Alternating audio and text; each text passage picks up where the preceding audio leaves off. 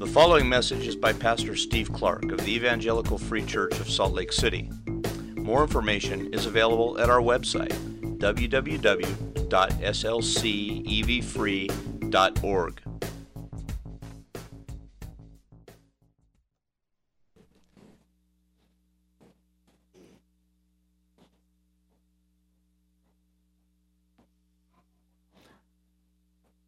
Mighty God, you have gathered us here in this room this morning, in this place, in this city, in this land. You have gathered us for a moment, a brief portion of our short lives, to consider your word, to think about you in a particular focused way.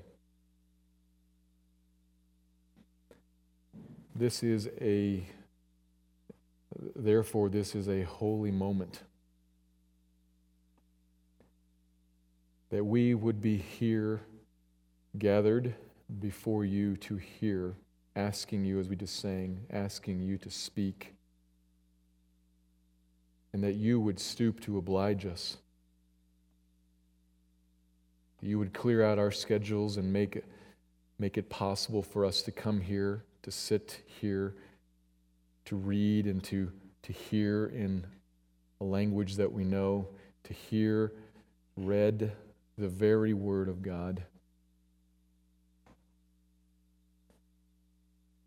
to open it in a way that we can perceive it in our spirits by your Spirit's illumining work.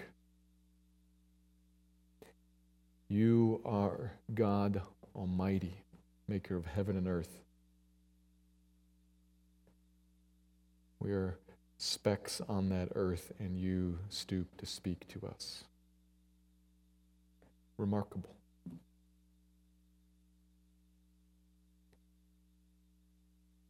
And you stoop to speak to us, to build us up and to clarify us for us. Clarify you for us. Would you do that, please?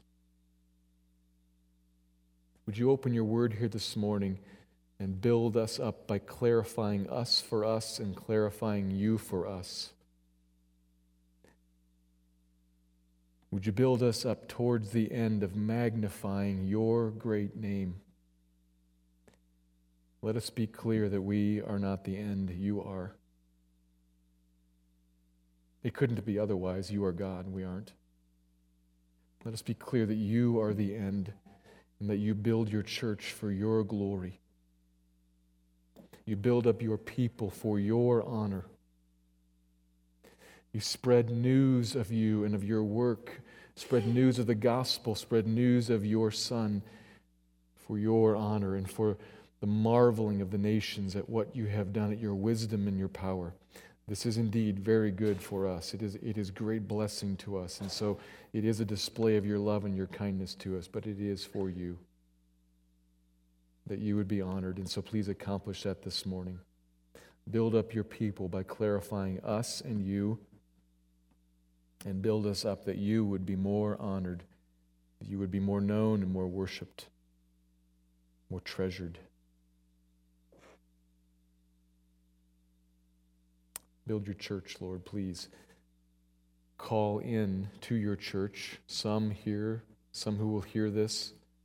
Call in those who are not yet in. Call them in, Lord. Clear away the barriers and open their eyes. Remove the blinders. Give them grace to see. Give them ears to hear. Make your word clear this morning. Build your church. And we, your people, Lord, we sit and we say, thank you. Thank you for this moment in which you speak to us for our good and for your glory. Thank you, Lord. Amen.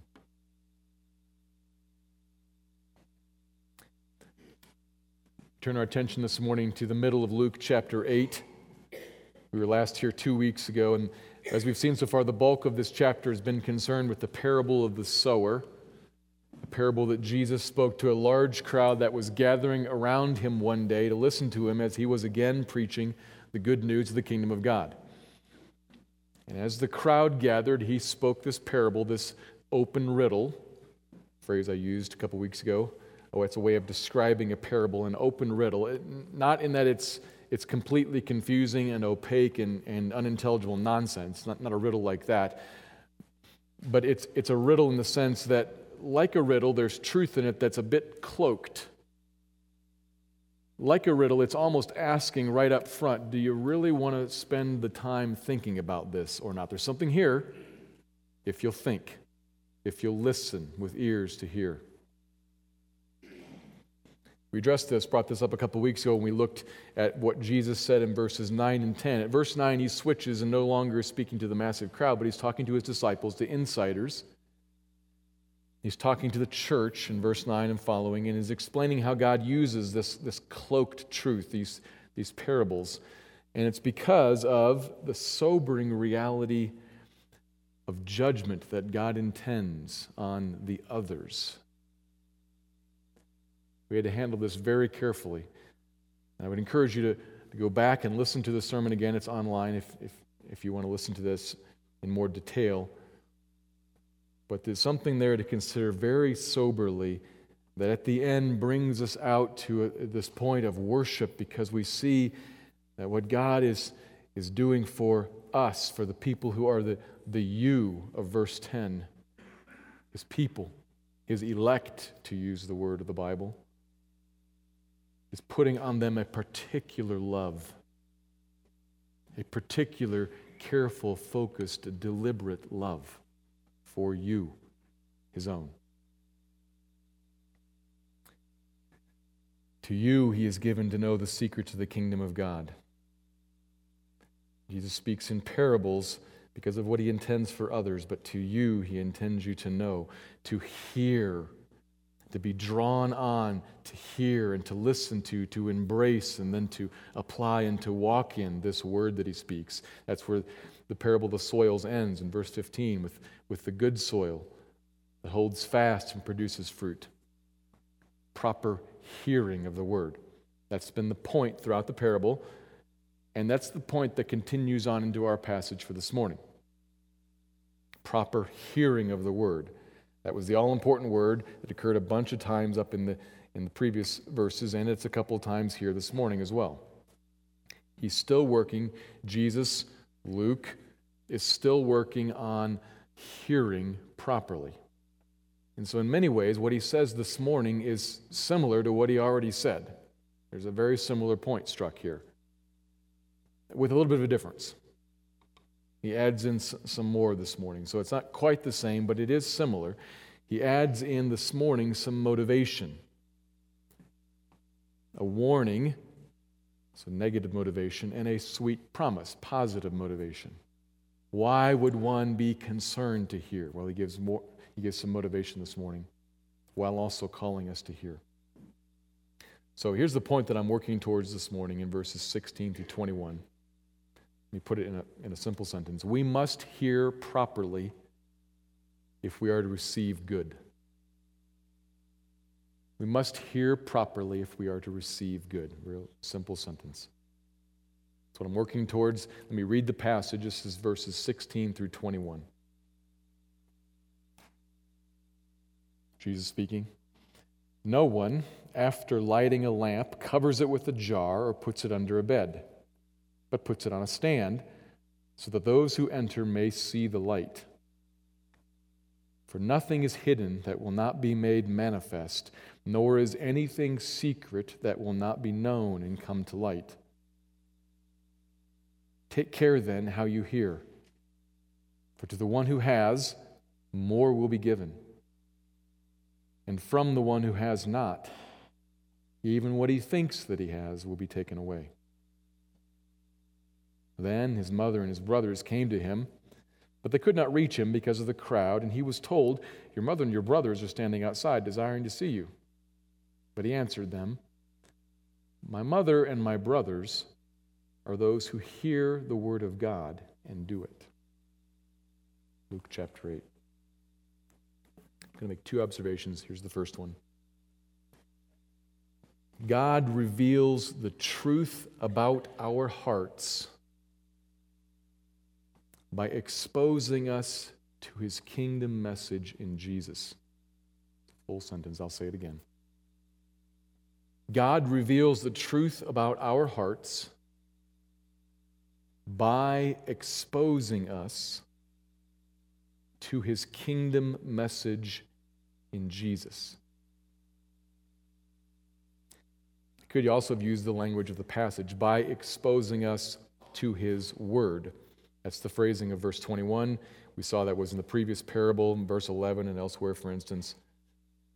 And as we discussed a couple weeks ago, when talking about the Word of God, we could use that phrase, and of course the Bible does, we could use that phrase and everything that I'm going to say here this morning to very broadly mean the Old and the New Testament, the whole of the Bible. That would be fair, and that is done in other contexts. But in this particular context, Jesus surely has something a little more focused in mind. He's talking about people hearing the word, that is, hearing what he's preaching. Verse 1, the good news of the kingdom of God, which is the good news. It is a message that is good about the kingdom, about who he is, about what kingdom life is like. So I'm talking, instead of talking about the word, I'm talking about the kingdom message in Jesus. Let's work towards seeing how God uses that. Verse 16. Verse 16 is a common sense parable used in a number of different contexts, and whenever we come to it, we need then, therefore, to look and see, how is it being used exactly here? It could be turned and used in different ways. How is it being used here? So here, Jesus brings up this idea that no one lights a lamp and then covers it. The lamp is lit by someone so that there will be light in the room. And then, differently than how he uses it in Matthew, in the context of the Sermon on the Mount, he uses it a little differently here. The lamp doesn't exactly give light to everybody in the room to help them see the room or to see other things in the room.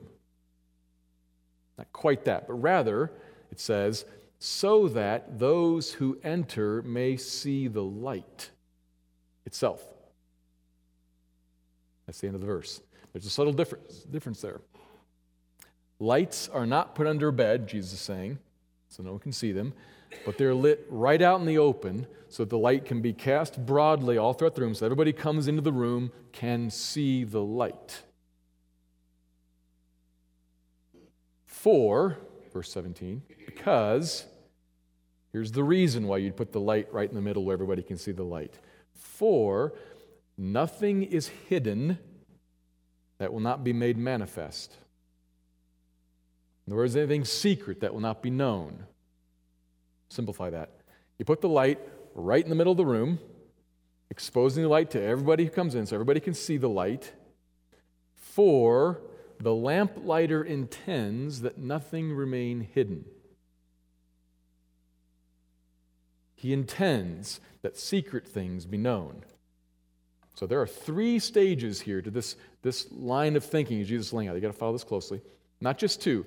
Not just light in the room, hidden things therefore revealed. Not just two, but light in the room, people see the light, second stage, and then hidden things are revealed. Three stages, not just two. The lamplighter intends something here. Seeing the light be right in the middle. For, why? Because I want the hidden things made known. What's Jesus getting at? Well, remember our context here, and we can figure this out. So we got lighting the lamp, everybody seeing it, things known, hidden things known. What's the context? Parable of the four soils. For a moment, to understand what Jesus is getting at, take out light falling on everybody's eyes and put in seed falling on everybody. Then you see what he's getting at. Seed cast everywhere. It falls on everybody, and what happens? Hidden things are revealed. Eventually, the seed falls there, and eventually we discover it fell into, say, the second soil. Looks perfectly fine at the start, but then what's hidden and then revealed? Oh, you know what? There's a rock layer under that dirt. Didn't realize that at first. Oh, you know what? I didn't realize that there were all kinds of other weeds there. Oh, I didn't realize that was good soil. It's cast, the seed is cast broadly, falls on everybody, and then the hidden thing about the soil is revealed. The light cast broadly falls on everybody, and the hidden thing about the soil is revealed, to mix the metaphors. You see what he's getting at? Jesus is saying something about the purpose of God in broadcasting the light, in broadcasting Jesus' message. It's out in public. Everybody sees it, right in the middle of the room. I'm not off preaching in a cave somewhere in secret. I am in town after town, city after city, village after village. Everybody everywhere hears this because God has sent me to preach it publicly so that it falls on everybody and everybody sees, because He intends to reveal the hidden.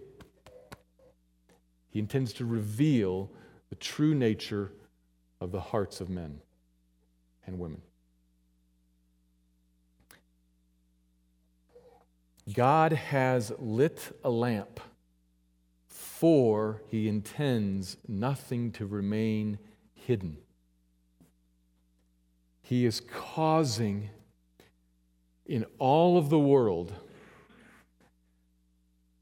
a great dividing, maybe think of a great dividing rod to fall on all the world that will cause everybody to scatter one way or the other, to clear up what is otherwise hidden and otherwise confusing.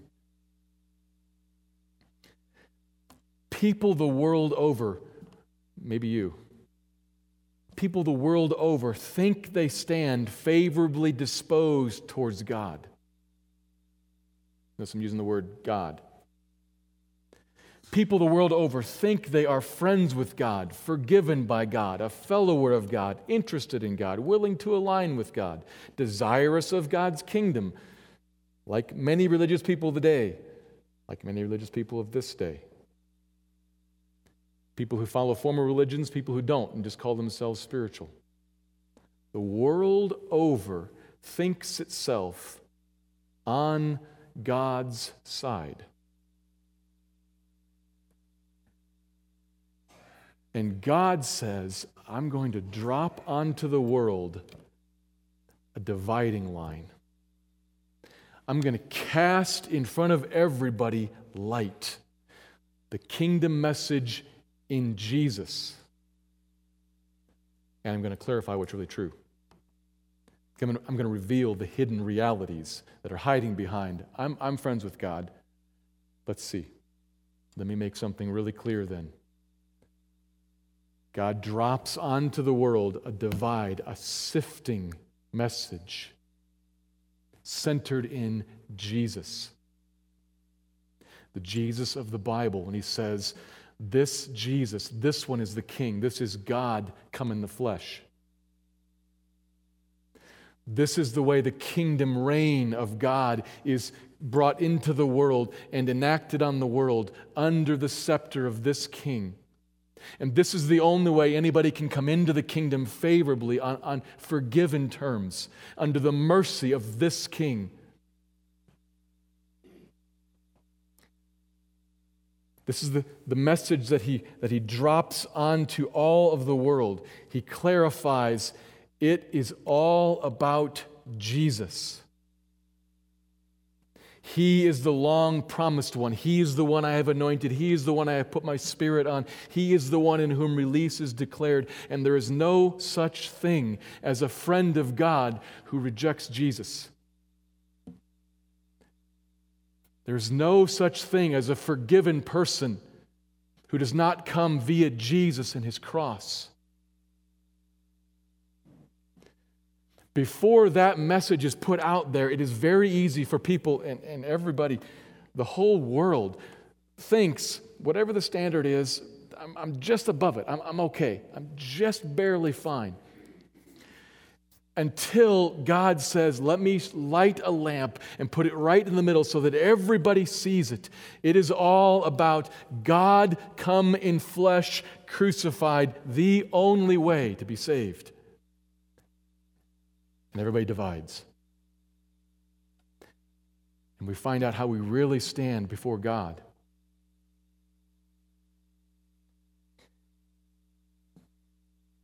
Why is he doing this? Why does he do this?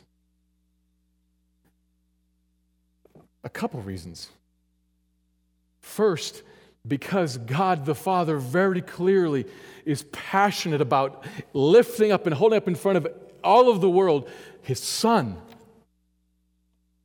To draw all of the world's attention onto His Son, to draw all of the world's worship, and to clarify the issue of what worship of God actually is, to clarify that. He is about lifting up and clarifying God Himself, Jesus, for us. So God is about God. That's one reason that He wants to shine the light in front of everybody and to reveal the hearts of all people. Because God's about God and about honoring the Son.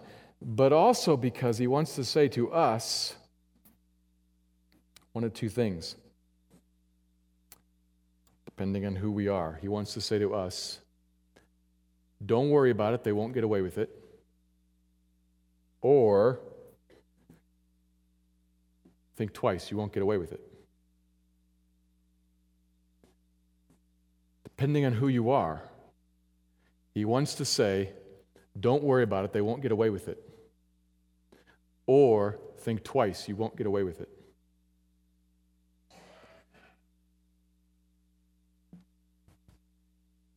This falls. Every secret, every true intention of the heart, all of humanity is sorted, clarified, divided, sifted, to use his word from earlier in Luke, winnowed. The chaff is separated from the grain. It happens. We who are believers and who feel often plagued and persecuted and troubled and worried, he says, I have set up a lamp. It will bring everything to light. There will be perfect clarity. Nobody gets away with anything. Don't you worry about it. I have it. We very often, Christians, to use another picture from Jesus' ministry, we very often want to run around and pull all the weeds out. Because there's infestation in the field. He says, don't worry about it. I'll see the weeds. I'll take care of it.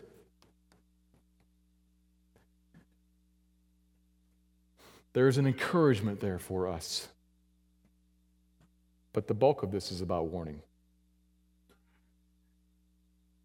The bulk of Jesus' audience, Jesus assumes, think of themselves as on God's side. He's talking to an audience of Jewish listeners who think of themselves as the people of God.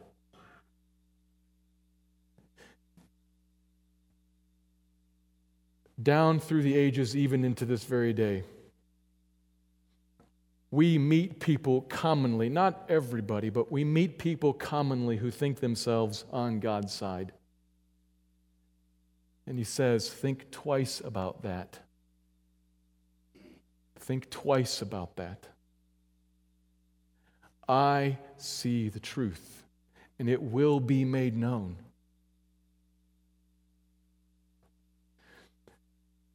So men and women,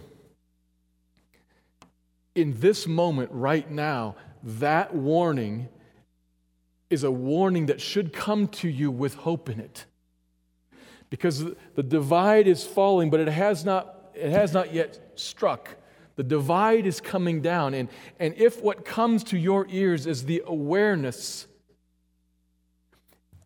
I have heard enough of the message of the kingdom from Jesus to realize He claims to be the King.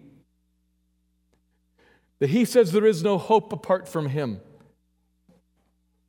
that he also taught when speaking about the kingdom. He said, who does the kingdom belong to? Those who are humble and poor in spirit, those who hunger and thirst for righteousness, those who are broken over their sin and are crying out, help. And that's not me.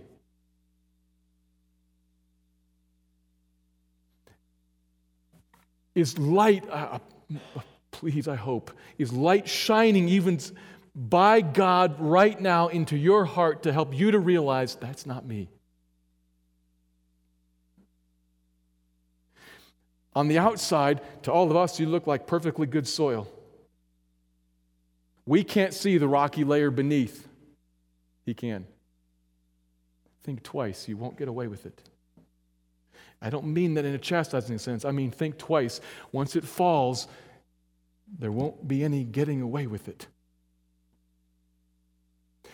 Maybe God, even right now, is shining light into your heart and saying to you, you have been a part of this church or some other religion or some other disposition in life where you have felt yourself and others think of you as very spiritual and very God-loving and very good and very worthy. But how Jesus describes himself, you don't believe that he is God the Son, the second person of the Trinity, that he's the King. And how Jesus describes what his people are like, humble and broken over their sinfulness, longing for righteousness to come from outside of them, not from their own selves, but from outside of them. That's what he describes the people. That's not you. Is it you? May God shine on you right now and expose you to you. I'll never see it. May he expose you to you. Are you poor in spirit, humble over your sin? Do you long for Jesus to own you? Think twice and be careful.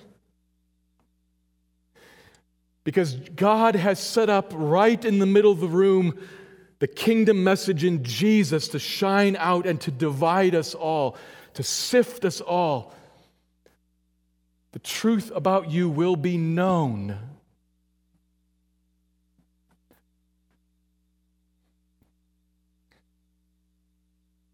That is a great and important point from this passage that I can do nothing but plead with you to hear and invite you to respond to.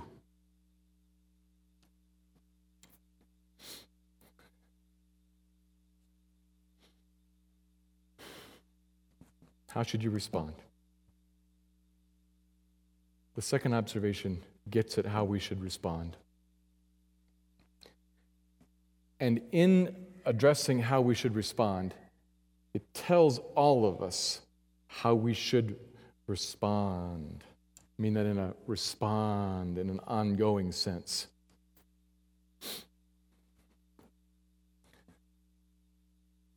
Here's the second observation.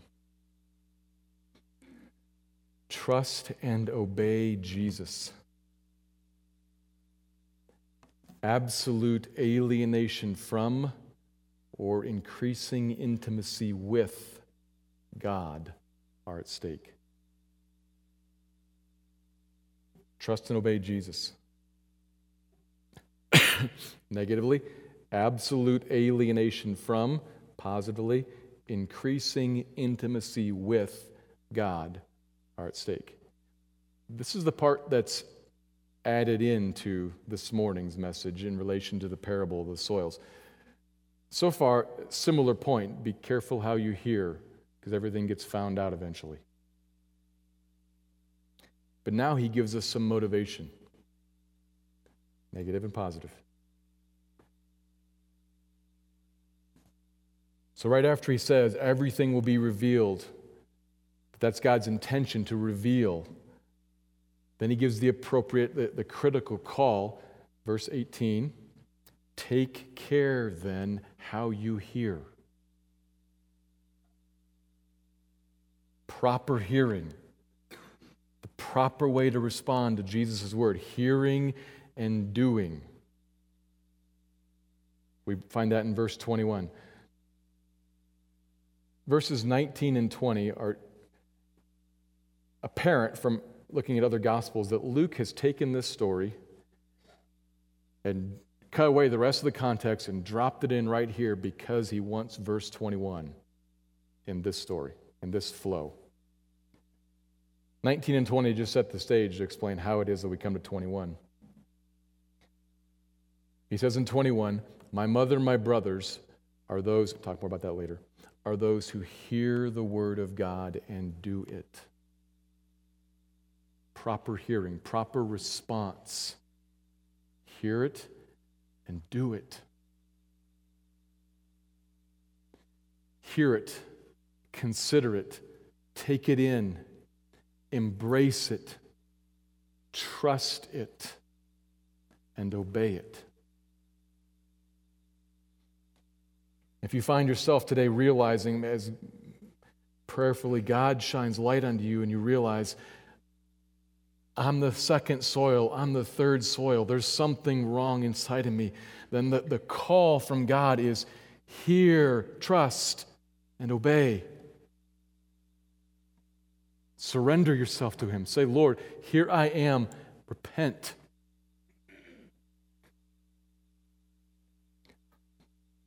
Hear the message that He's the King, and hear the message that He's the only way to be saved, and hear the message that He will certainly save all who come to Him humble and broken over their sin. And come, do it. Come. Trusting Him. Laying down your life in front of Him. Why should you do that? Because there is much at stake, everything at stake, in fact. I'm going to consider the negative first. I'm going to be shorter on the negative, though there's more words. I'm going to be shorter on the negative. The reason I'm going to be shorter on the negative is that there's a biblical principle that we need to keep in mind. And we weigh the negative and the positive. First of all, we don't throw out the negative and just be positive, positive, positive, positive. That would be to cut out large chunks of the Bible because we think we know better. I'll say that again. That would be to cut out large chunks of the Bible because we think we know better. We should never talk about negative things. God got it wrong. People don't respond to that. He says, and from the one who has not, even what he thinks that he has will be taken away. He says, negatively, this one, these ones who think they have relationship with me, they don't, but they think they do, that will be taken away. Even what they think they have, that will be taken away. They will be left with nothing, in absolute alienation from me, cut off.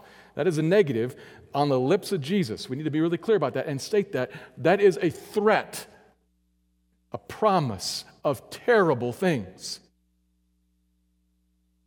We need to be really clear about that because there's danger involved. But the biblical principle is, it is His kindness that leads us to repentance. So if we got 2 feet here, negative and positive, our weight should be on the positive.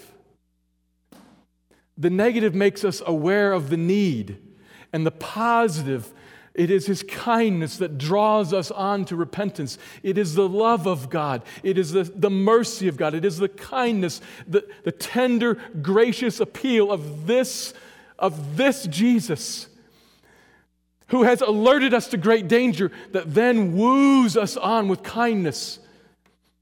So negatively, there is much at stake. Everything will be lost.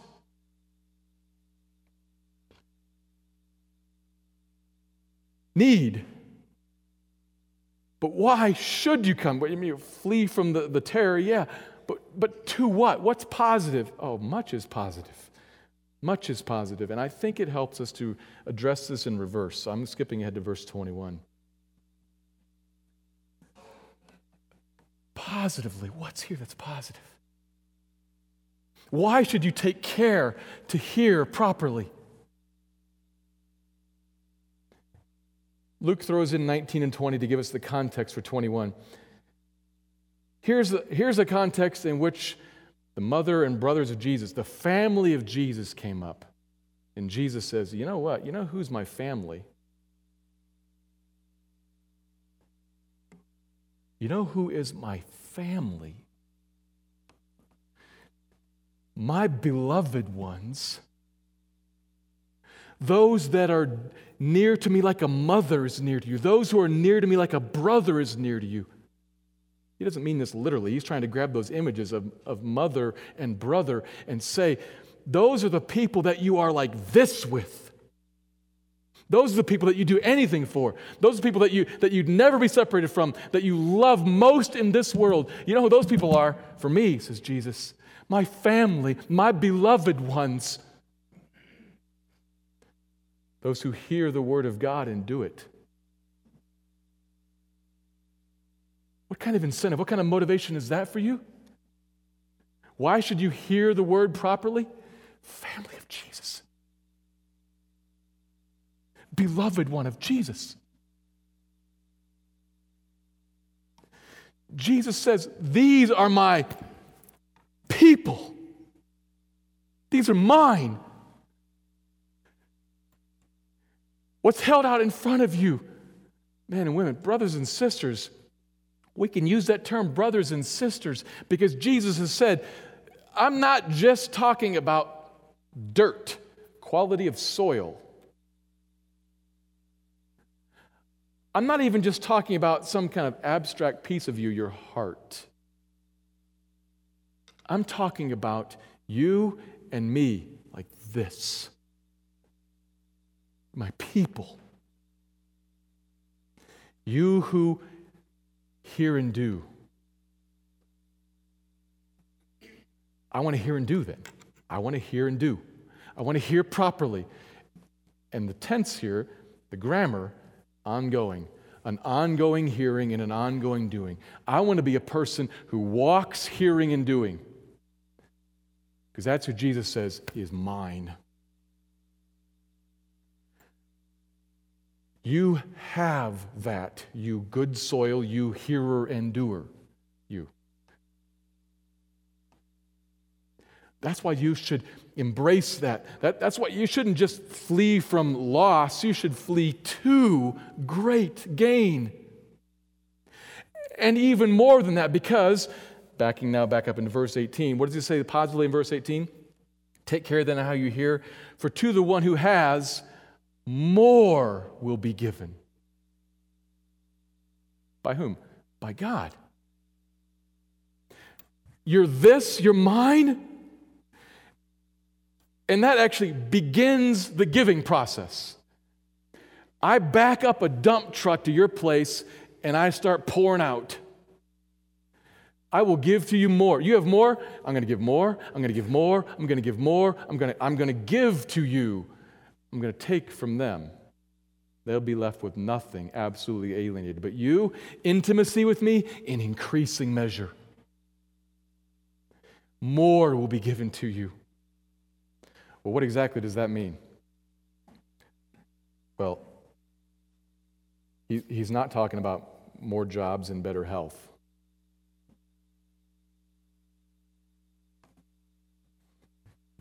This is what you have.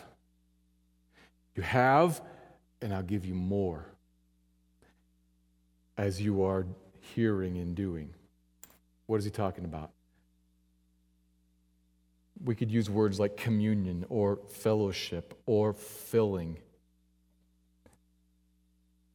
As we hear and take in and respond to and embrace and walk in that in obedience, what we find is a growing intimacy with God. You've met people that you know. You've met Christians that you know. You could say about them, you know God better than I do. How did that happen? They walked with him for a while. They walked with him, hearing his word and receiving it and obeying him. And he gave more of himself to them. And seeing more of Him, they were more drawn, more motivated to walk with Him and to take in His word and embrace it and trust it and obey it. And He gave more of Himself to them. And seeing more of Him, they were more inclined and more persuaded that God is everything. He's the one I was made for. And they trusted Him more and walked with Him more. That's how that happened. They had, and He gave to them more. Don't you want that? Yes, you do. Yes, you do. That's what you were made for. That's what you were made for. And His offer of that, His kind, gracious, merciful offer of that, is what draws us into repentance. It draws us on towards Him. There is indeed a reality, a negative reality, but negative reality never drew anybody to Christ. It is His kindness that leads us to repentance and that draws us on to follow Him and walk with Him. And brothers and sisters, there is much laid out here in front of you in just a few little words. My mother and my brothers are those who hear the word of God and do it. And he who has, I'm going to give him more. So come to Him, hear His word properly, and do it. When you hear Him teach about love your enemy, and great will be your reward in heaven. Hear that. Do it. Hear that and say, well, that is frightening when I consider this particular enemy. But I believe you. I'm going to step towards that person. Help me to do so. Do that. Do it. Believing Him to be there to help you and to be there to give you great is your reward in heaven, to give you more of Himself then and even now. We need God. That's what we were made for. It's who we were made for. We need God.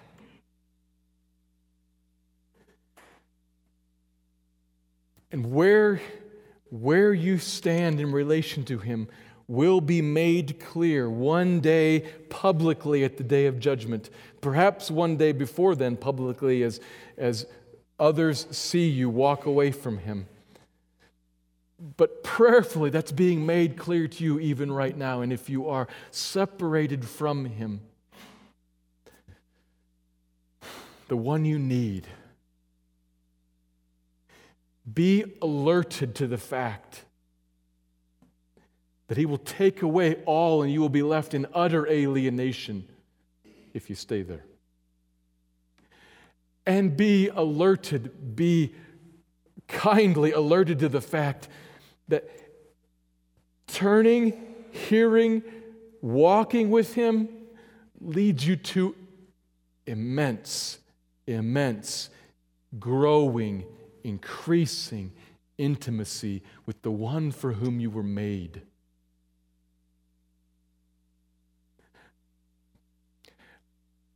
I don't have the words to press that home adequately, so I'm going to say it again. The one for whom you were made. We were not made to live off of this world. We're made to live, for now, in this world off of Him. Drawing life from Him, in communion with Him. He's the one for whom you were made. He's the one to whom you will be drawn and with whom you will live forever. And He invites you, come to me, hear my kingdom commands in Jesus, how it is all centered on Jesus. Come to me, hear Him, obey Him, and walk with Him, and you will receive more and more and more of Him, the one for whom you were made. This is an offer. It is a good offer. Don't refuse it. Take care how you hear and come to Him and receive good from his hand. Let me pray.